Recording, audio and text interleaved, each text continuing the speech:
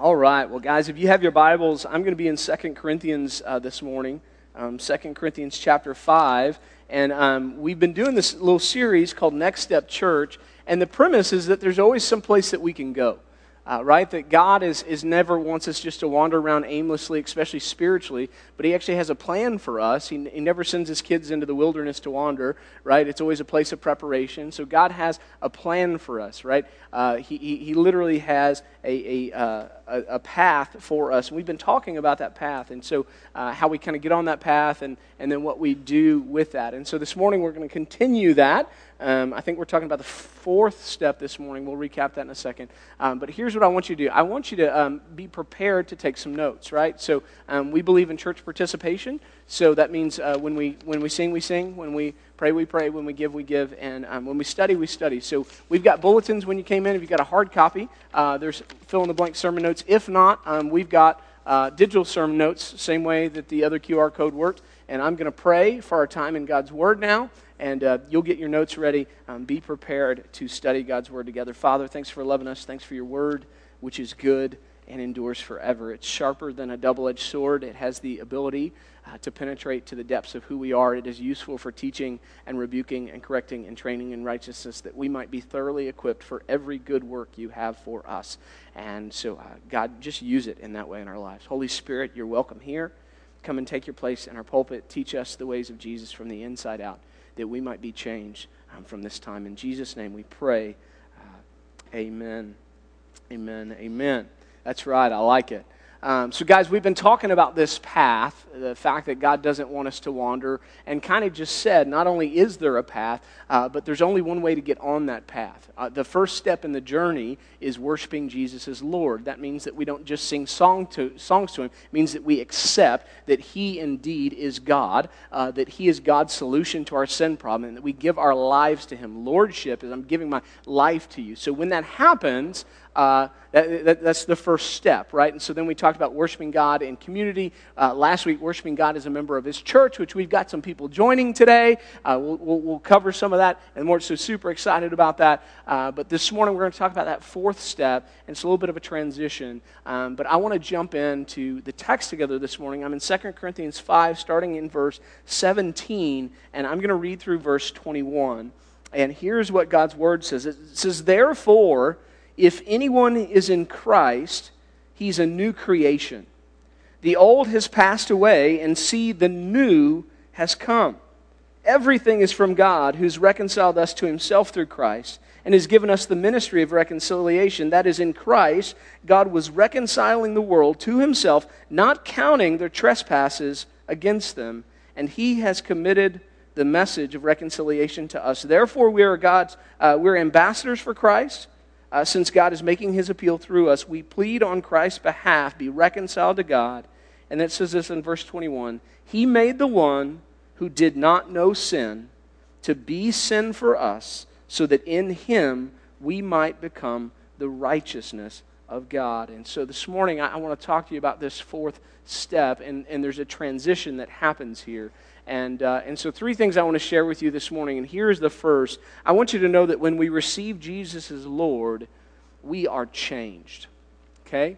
When we receive Jesus as Lord, we are changed. It has happened, all right? It has happened. In other words, when we take that first step, we worship Jesus Christ as Lord. In that moment, sometimes Scripture says in the blink of an eye, in that moment, in that very second, you are changed. I was changed, right? That's the truth of Scripture. The big churchy word for this is justification.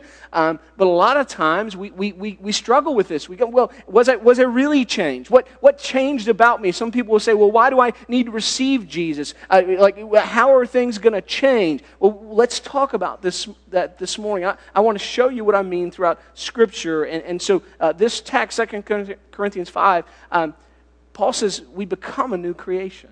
In that moment, we become a new creation. What does that mean? What does that mean? So there's a few things. And when he says that, here's what he means. This is how we've changed. First and foremost, we receive new life. Man, we receive new life. When we call upon the name of the Lord Jesus, we say, Jesus, you're Lord, come into my life, take control. When we worship Him in His rightful place, positioning of Lord of our lives, when that happens, we are born again, the Scripture says. Right? It says this in John 5:25. Jesus says, truly I tell you, anyone who hears my word and believes Him who sent me, that's God the Father, says anyone who does that has eternal life. And they won't come under judgment, but they have passed from death into life. Right? So the moment we receive Christ, we get new life. Ephesians chapter 2, I think it's verse 5, says that we've been made alive in Christ. Jesus in John chapter 3 explained it as a new birth.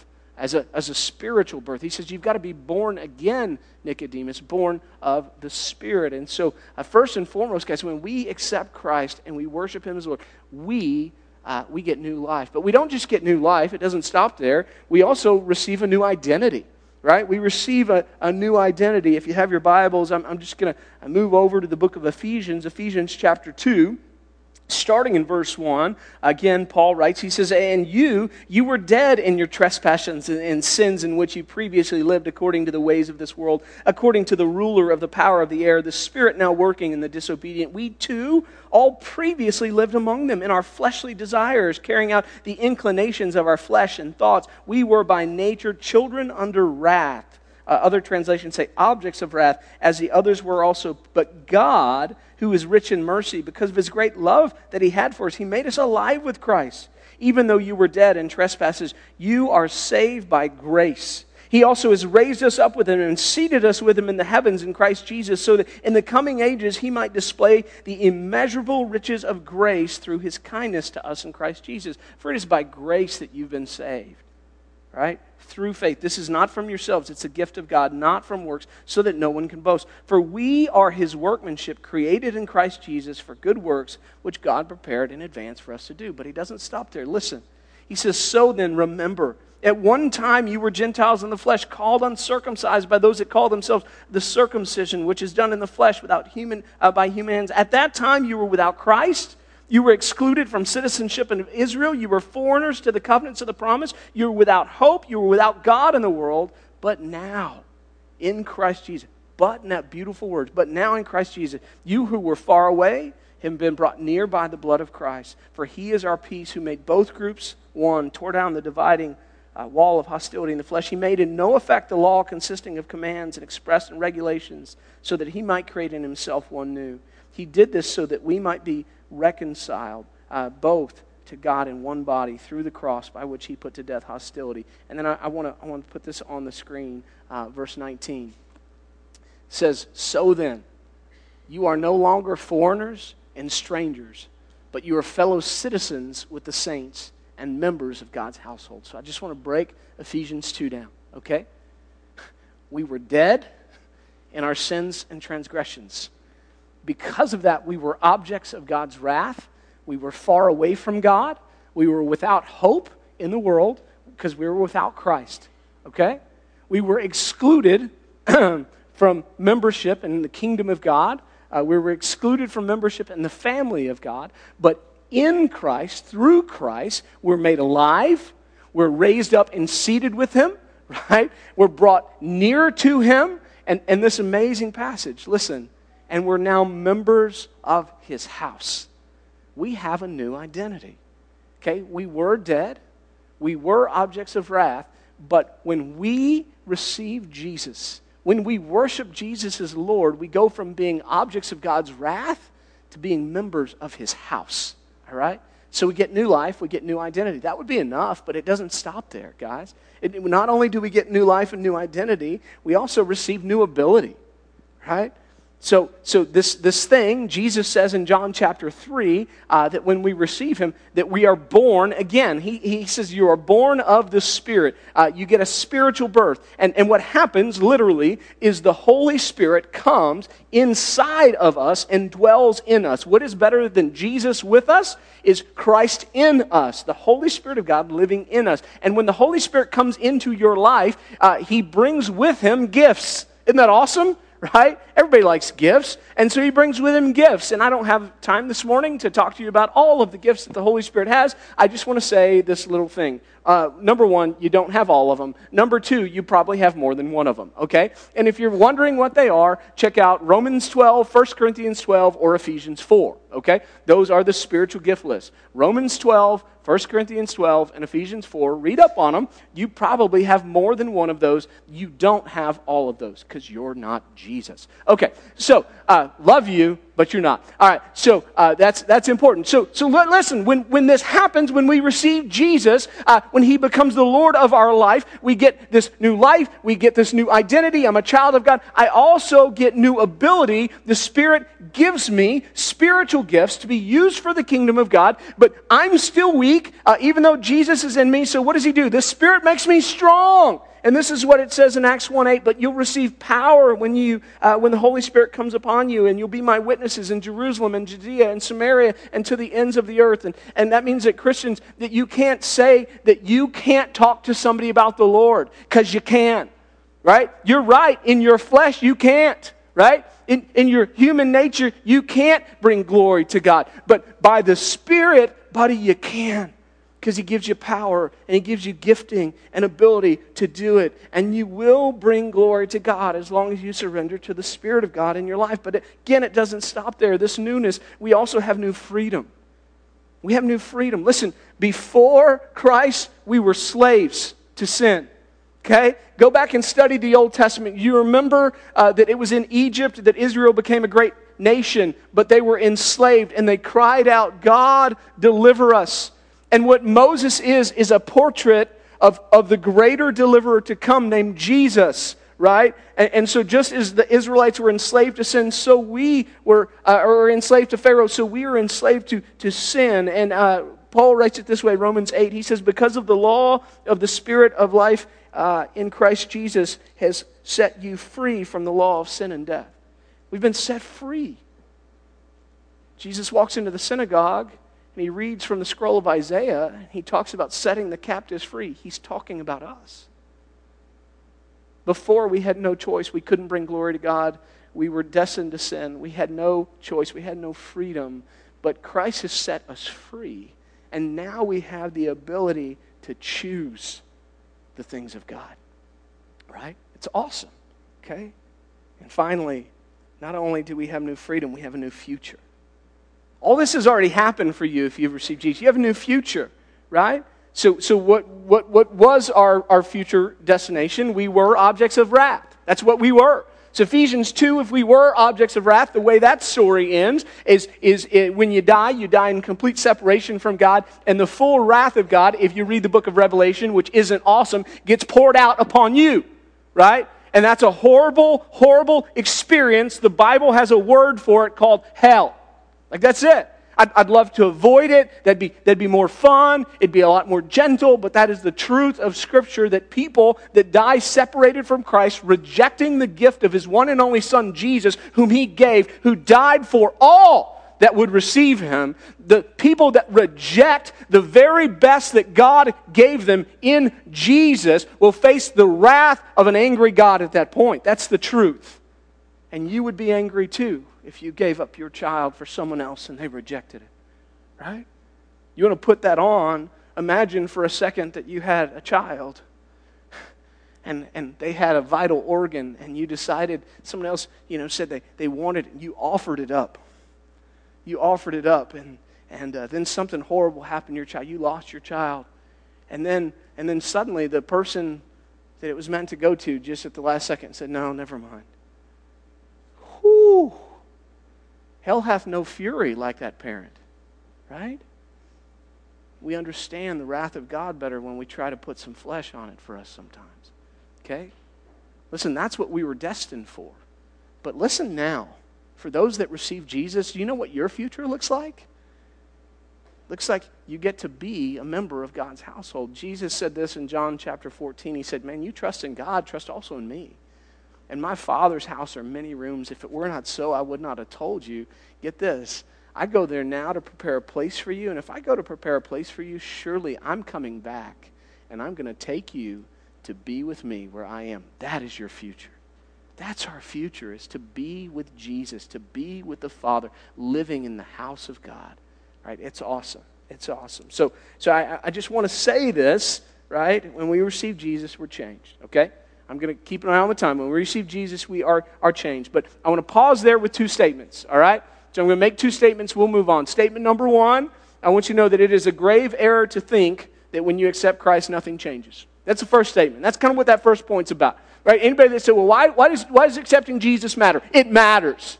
Because when you receive Christ, you are justified, right? You are changed in a moment. All of those things are yours immediately, okay? So it is a grave error to think that Jesus doesn't change anything.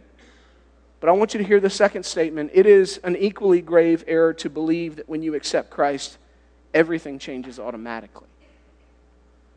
Okay? It's an equally grave error to think that when you accept Christ, everything changes automatically. Because here's the truth. This is the tension of Scripture. While I'm a new creation, ready? I'm still dealing with old flesh, old habits, right? Old memories, old hurts, and sometimes old foundational beliefs, right? I went through some kind of trauma, and so I have a belief that people are always out to hurt me. I've got to put number one first, right? And even though you're a new creation, all of that old stuff comes with you into that. And so here's what I'm saying to you. Accepting Jesus absolutely changes you, but He ain't finished changing you. It's just the beginning. It's just the beginning. It is awesome. Justification is awesome, but that is just the beginning. And I say that this morning, and I say that in love. So many Christians think that that is where it stops. I've received Jesus. I'm going to heaven. I'm done. I'm done. No, you've just begun. It is true that God wants to change you. It is true that He changes you when you accept His Son. It is equally true that He's not done changing you, that that's the beginning of the change that He wants to bring about in you, okay? Which is kind of our next point. Ready? The immediate change that we experience when we accept Christ is just the beginning of what God wants to do in us. The immediate change that we experience when we accept Christ is just the beginning of what God wants to do in us, right? So we receive Jesus, new life, new identity, new ability, new freedom, new future. That's called justification. That's immediate. But that's just the beginning. Then God wants to continue to change us in a lifelong process called sanctification. And sanctification is just the lifelong process of becoming more and more and more like Jesus. That's it. That's a big churchy word. Lifelong process, becoming more and more like Jesus. So listen, receiving Christ is just the beginning, okay, of what He wants to do. And now is this next part. And that's our next step, by the way, on the path. That's what we're talking about. So final point, ready, is this. As we learn to abide in Christ and walk in His Spirit, we continue to change into His likeness.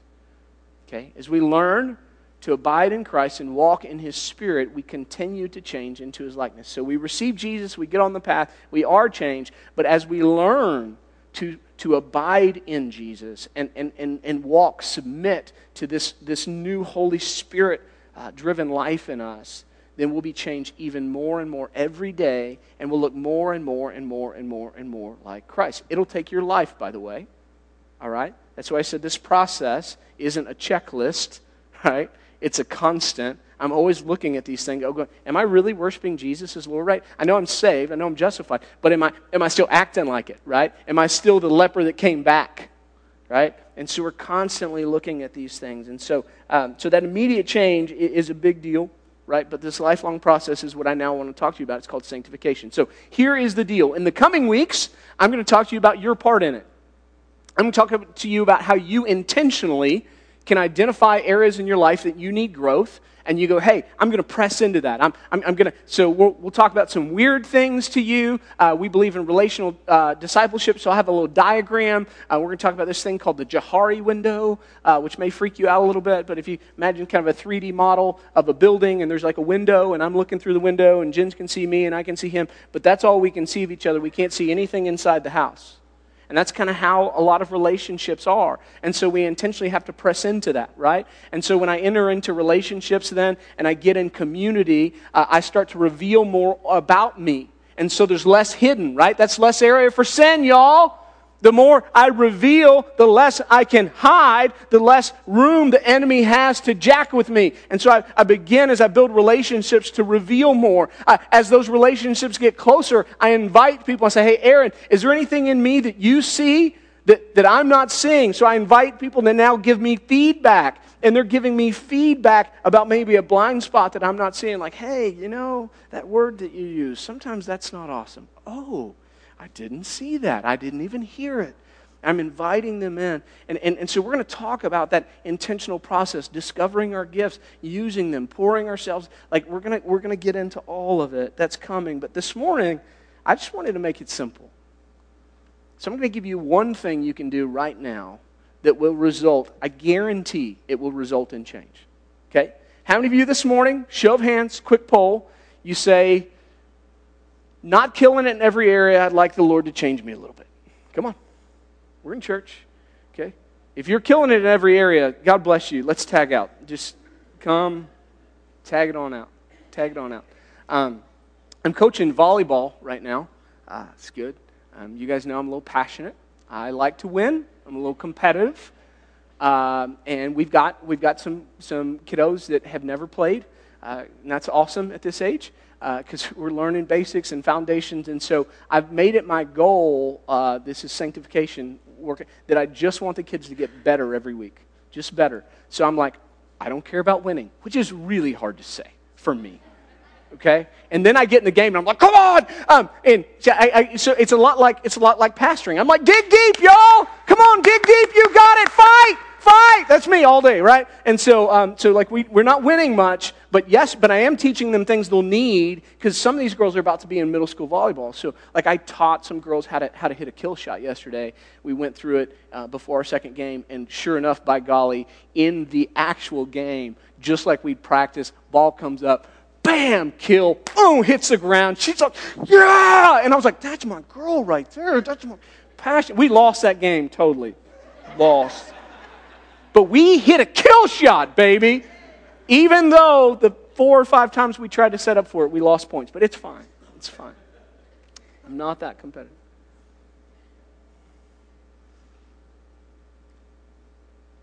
I want you to change. God needs us to change. And I'm going to beg you the next 2 weeks to get involved in that change. But listen to me, there is one thing you can do, and it will bring automatic change. Isn't that awesome? Like listen, some of you got a lot going on. I feel you, right? Saturday is the parents' great day to watch their kids do awesome things, and it's like personal, like, oh my gosh.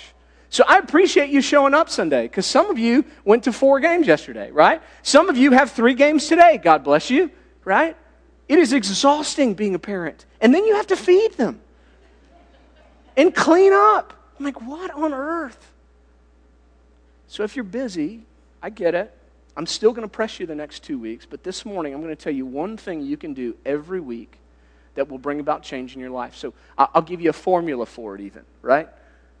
We're American Christians. We like formulas. So here it is. I'll put it on the screen. Time plus frequency plus influence equals change. Okay? Time plus frequency plus influence equals change. Right? David Daniels, guy wrote this book. We're kind of basing some of this stuff off. This is his formula. But what he's saying, in all honesty, is church. If you will commit the time to making church a priority, if you will be here frequently, if you will hear the word regularly, if you will read it and pray and talk about it, you will change. You absolutely will. Like historically, this is like Acts chapter 2 is where we started a few weeks ago. We talked about community like 3 weeks ago, okay, 2 weeks ago, whatever. Right? Acts 2, they devoted themselves to the apostles' teaching, and they were changed. They just devoted themselves to the apostles' teaching, to fellowship, to breaking bread. They devoted themselves to church, and they were changed. Okay? So we're going to talk about intentional stuff, how we get deep, all that kind of stuff. All that's good. But if you like some simple change, here it is. Ready? Here it is. Devote yourself to church. make it a priority again. Just say, man, we're in, we're going to be in, everything else is going to have to figure out where it fits, right? Just do it. And so here's where we are, big picture. You can't read any of this. We did our first 3 steps, worshiping Jesus as Lord, worshiping Jesus in community, worshiping Jesus as a member of His church. I can actually read that from way back here. If it were up here, I couldn't see a thing of it, okay? So the next step is what we're going to call incidental transformation. Now, incidental, it's not accidental, but it just means that there's this truth that when you put yourself in the path that God travels, you get God. You just do, because God's faithful. And so if God intended that His church would be the method for the gospel to go forth and impact the world, then God designed church to change you. He just did. And if you'll just show up, you'll change. You just raise your hand and said, there's stuff that I want change in my life. Show up and just see what God does. He will change so much of you, okay? Now, there's other things you'll have to put some work in, all right? But you'll be shocked what God can do, just you being here. So only 2 application points this morning. Ready? Number 1, accept Christ. Same thing every week. You got to get on the path. I love you. I want you on the path with us. I do, right? I'm pumped. We got somebody we're going to baptize here in a couple weeks is jumping in. It'd be like, yep, I'm all in. And really cool. We got a baptism this morning in the next service. And so, listen, like that's where you got to get on the path. Okay? You got to get on the path. If you have not accepted Christ as Lord, do it today. Just say, Jesus, I need you in my life. I'm tired of acting like I'm in control. I can't handle this. Just save me. Come into my life. He will do that for you. So that's a big deal. And then number 2, guys, just commit to regular, frequent church participation. That's a pastor trick right there. I used the same word twice. Almost, right? Regular, frequent. You're like, that's the same thing. Well, sometimes we think of regular as not so frequent. Regular, frequent church attendance. Just and not attendance, it says participation. That was the word I was keeping in my brain. Like I'm supposed to say it's not attendance. It's participation. What's the difference between attendance and participation? Attendance is I show up. Participation is I come with expectations, and when I'm here, I'm all in. Right? When I sing, I sing. When they pray, I pray. When they give, I give. Right? When they study, I study. And ready? When they serve, I serve. I'm in. I'm in. If you'll commit to those things, I promise you, God will begin to bring about change in your life. That is our goal. That is what we want for you. So I'm going to pray for you this morning. That's what I want to do. So I'm going to ask everybody, if you would just bow your head. Nobody's going to kind of look around. I just want to know anybody that you're saying, yeah, Pastor, I just, would you pray for me? I'm just looking. But you say, I specifically, you have a prayer need right now. You're like, I need to change. I feel it. Just raise your hand for me. Nobody's looking around. I just need to make sure. Okay, I'm seeing some people. And okay, I need to change. All right. Father God, change comes in so many ways. It all begins with accepting what your Son has done for us through His life and death and resurrection. And if there's anyone here that has not accepted Christ, they cannot change on their own. That's what they're running up against. They're so tired. They keep trying to do it on their own. They need Jesus. And so I pray today would be the day that they surrender to Jesus today. To anyone here that hasn't. But Lord, there are others here that do know you, and they still need change. Father, I pray we would start here with step 1 of this transformation now. And it would just be this utter commitment to your bride, the church, which King Jesus, you died for. God, let us take a hard look at life. Let us take a hard look at priorities. And let us reorganize and make our lives built around being devoted to your bride, the church. And as that happens, we will be changed. You guarantee it. And so, Father, I pray that for every step someone in this congregation takes, somebody's going to read their Bible more next week. God, change them. Somebody next week is just going to pray more. God, change them. Somebody's going to make showing up regularly. They're going to change them. every step of obedience bring about that change they desire in their heart and in their life. Jesus, please, we ask it in your powerful and precious name. Amen.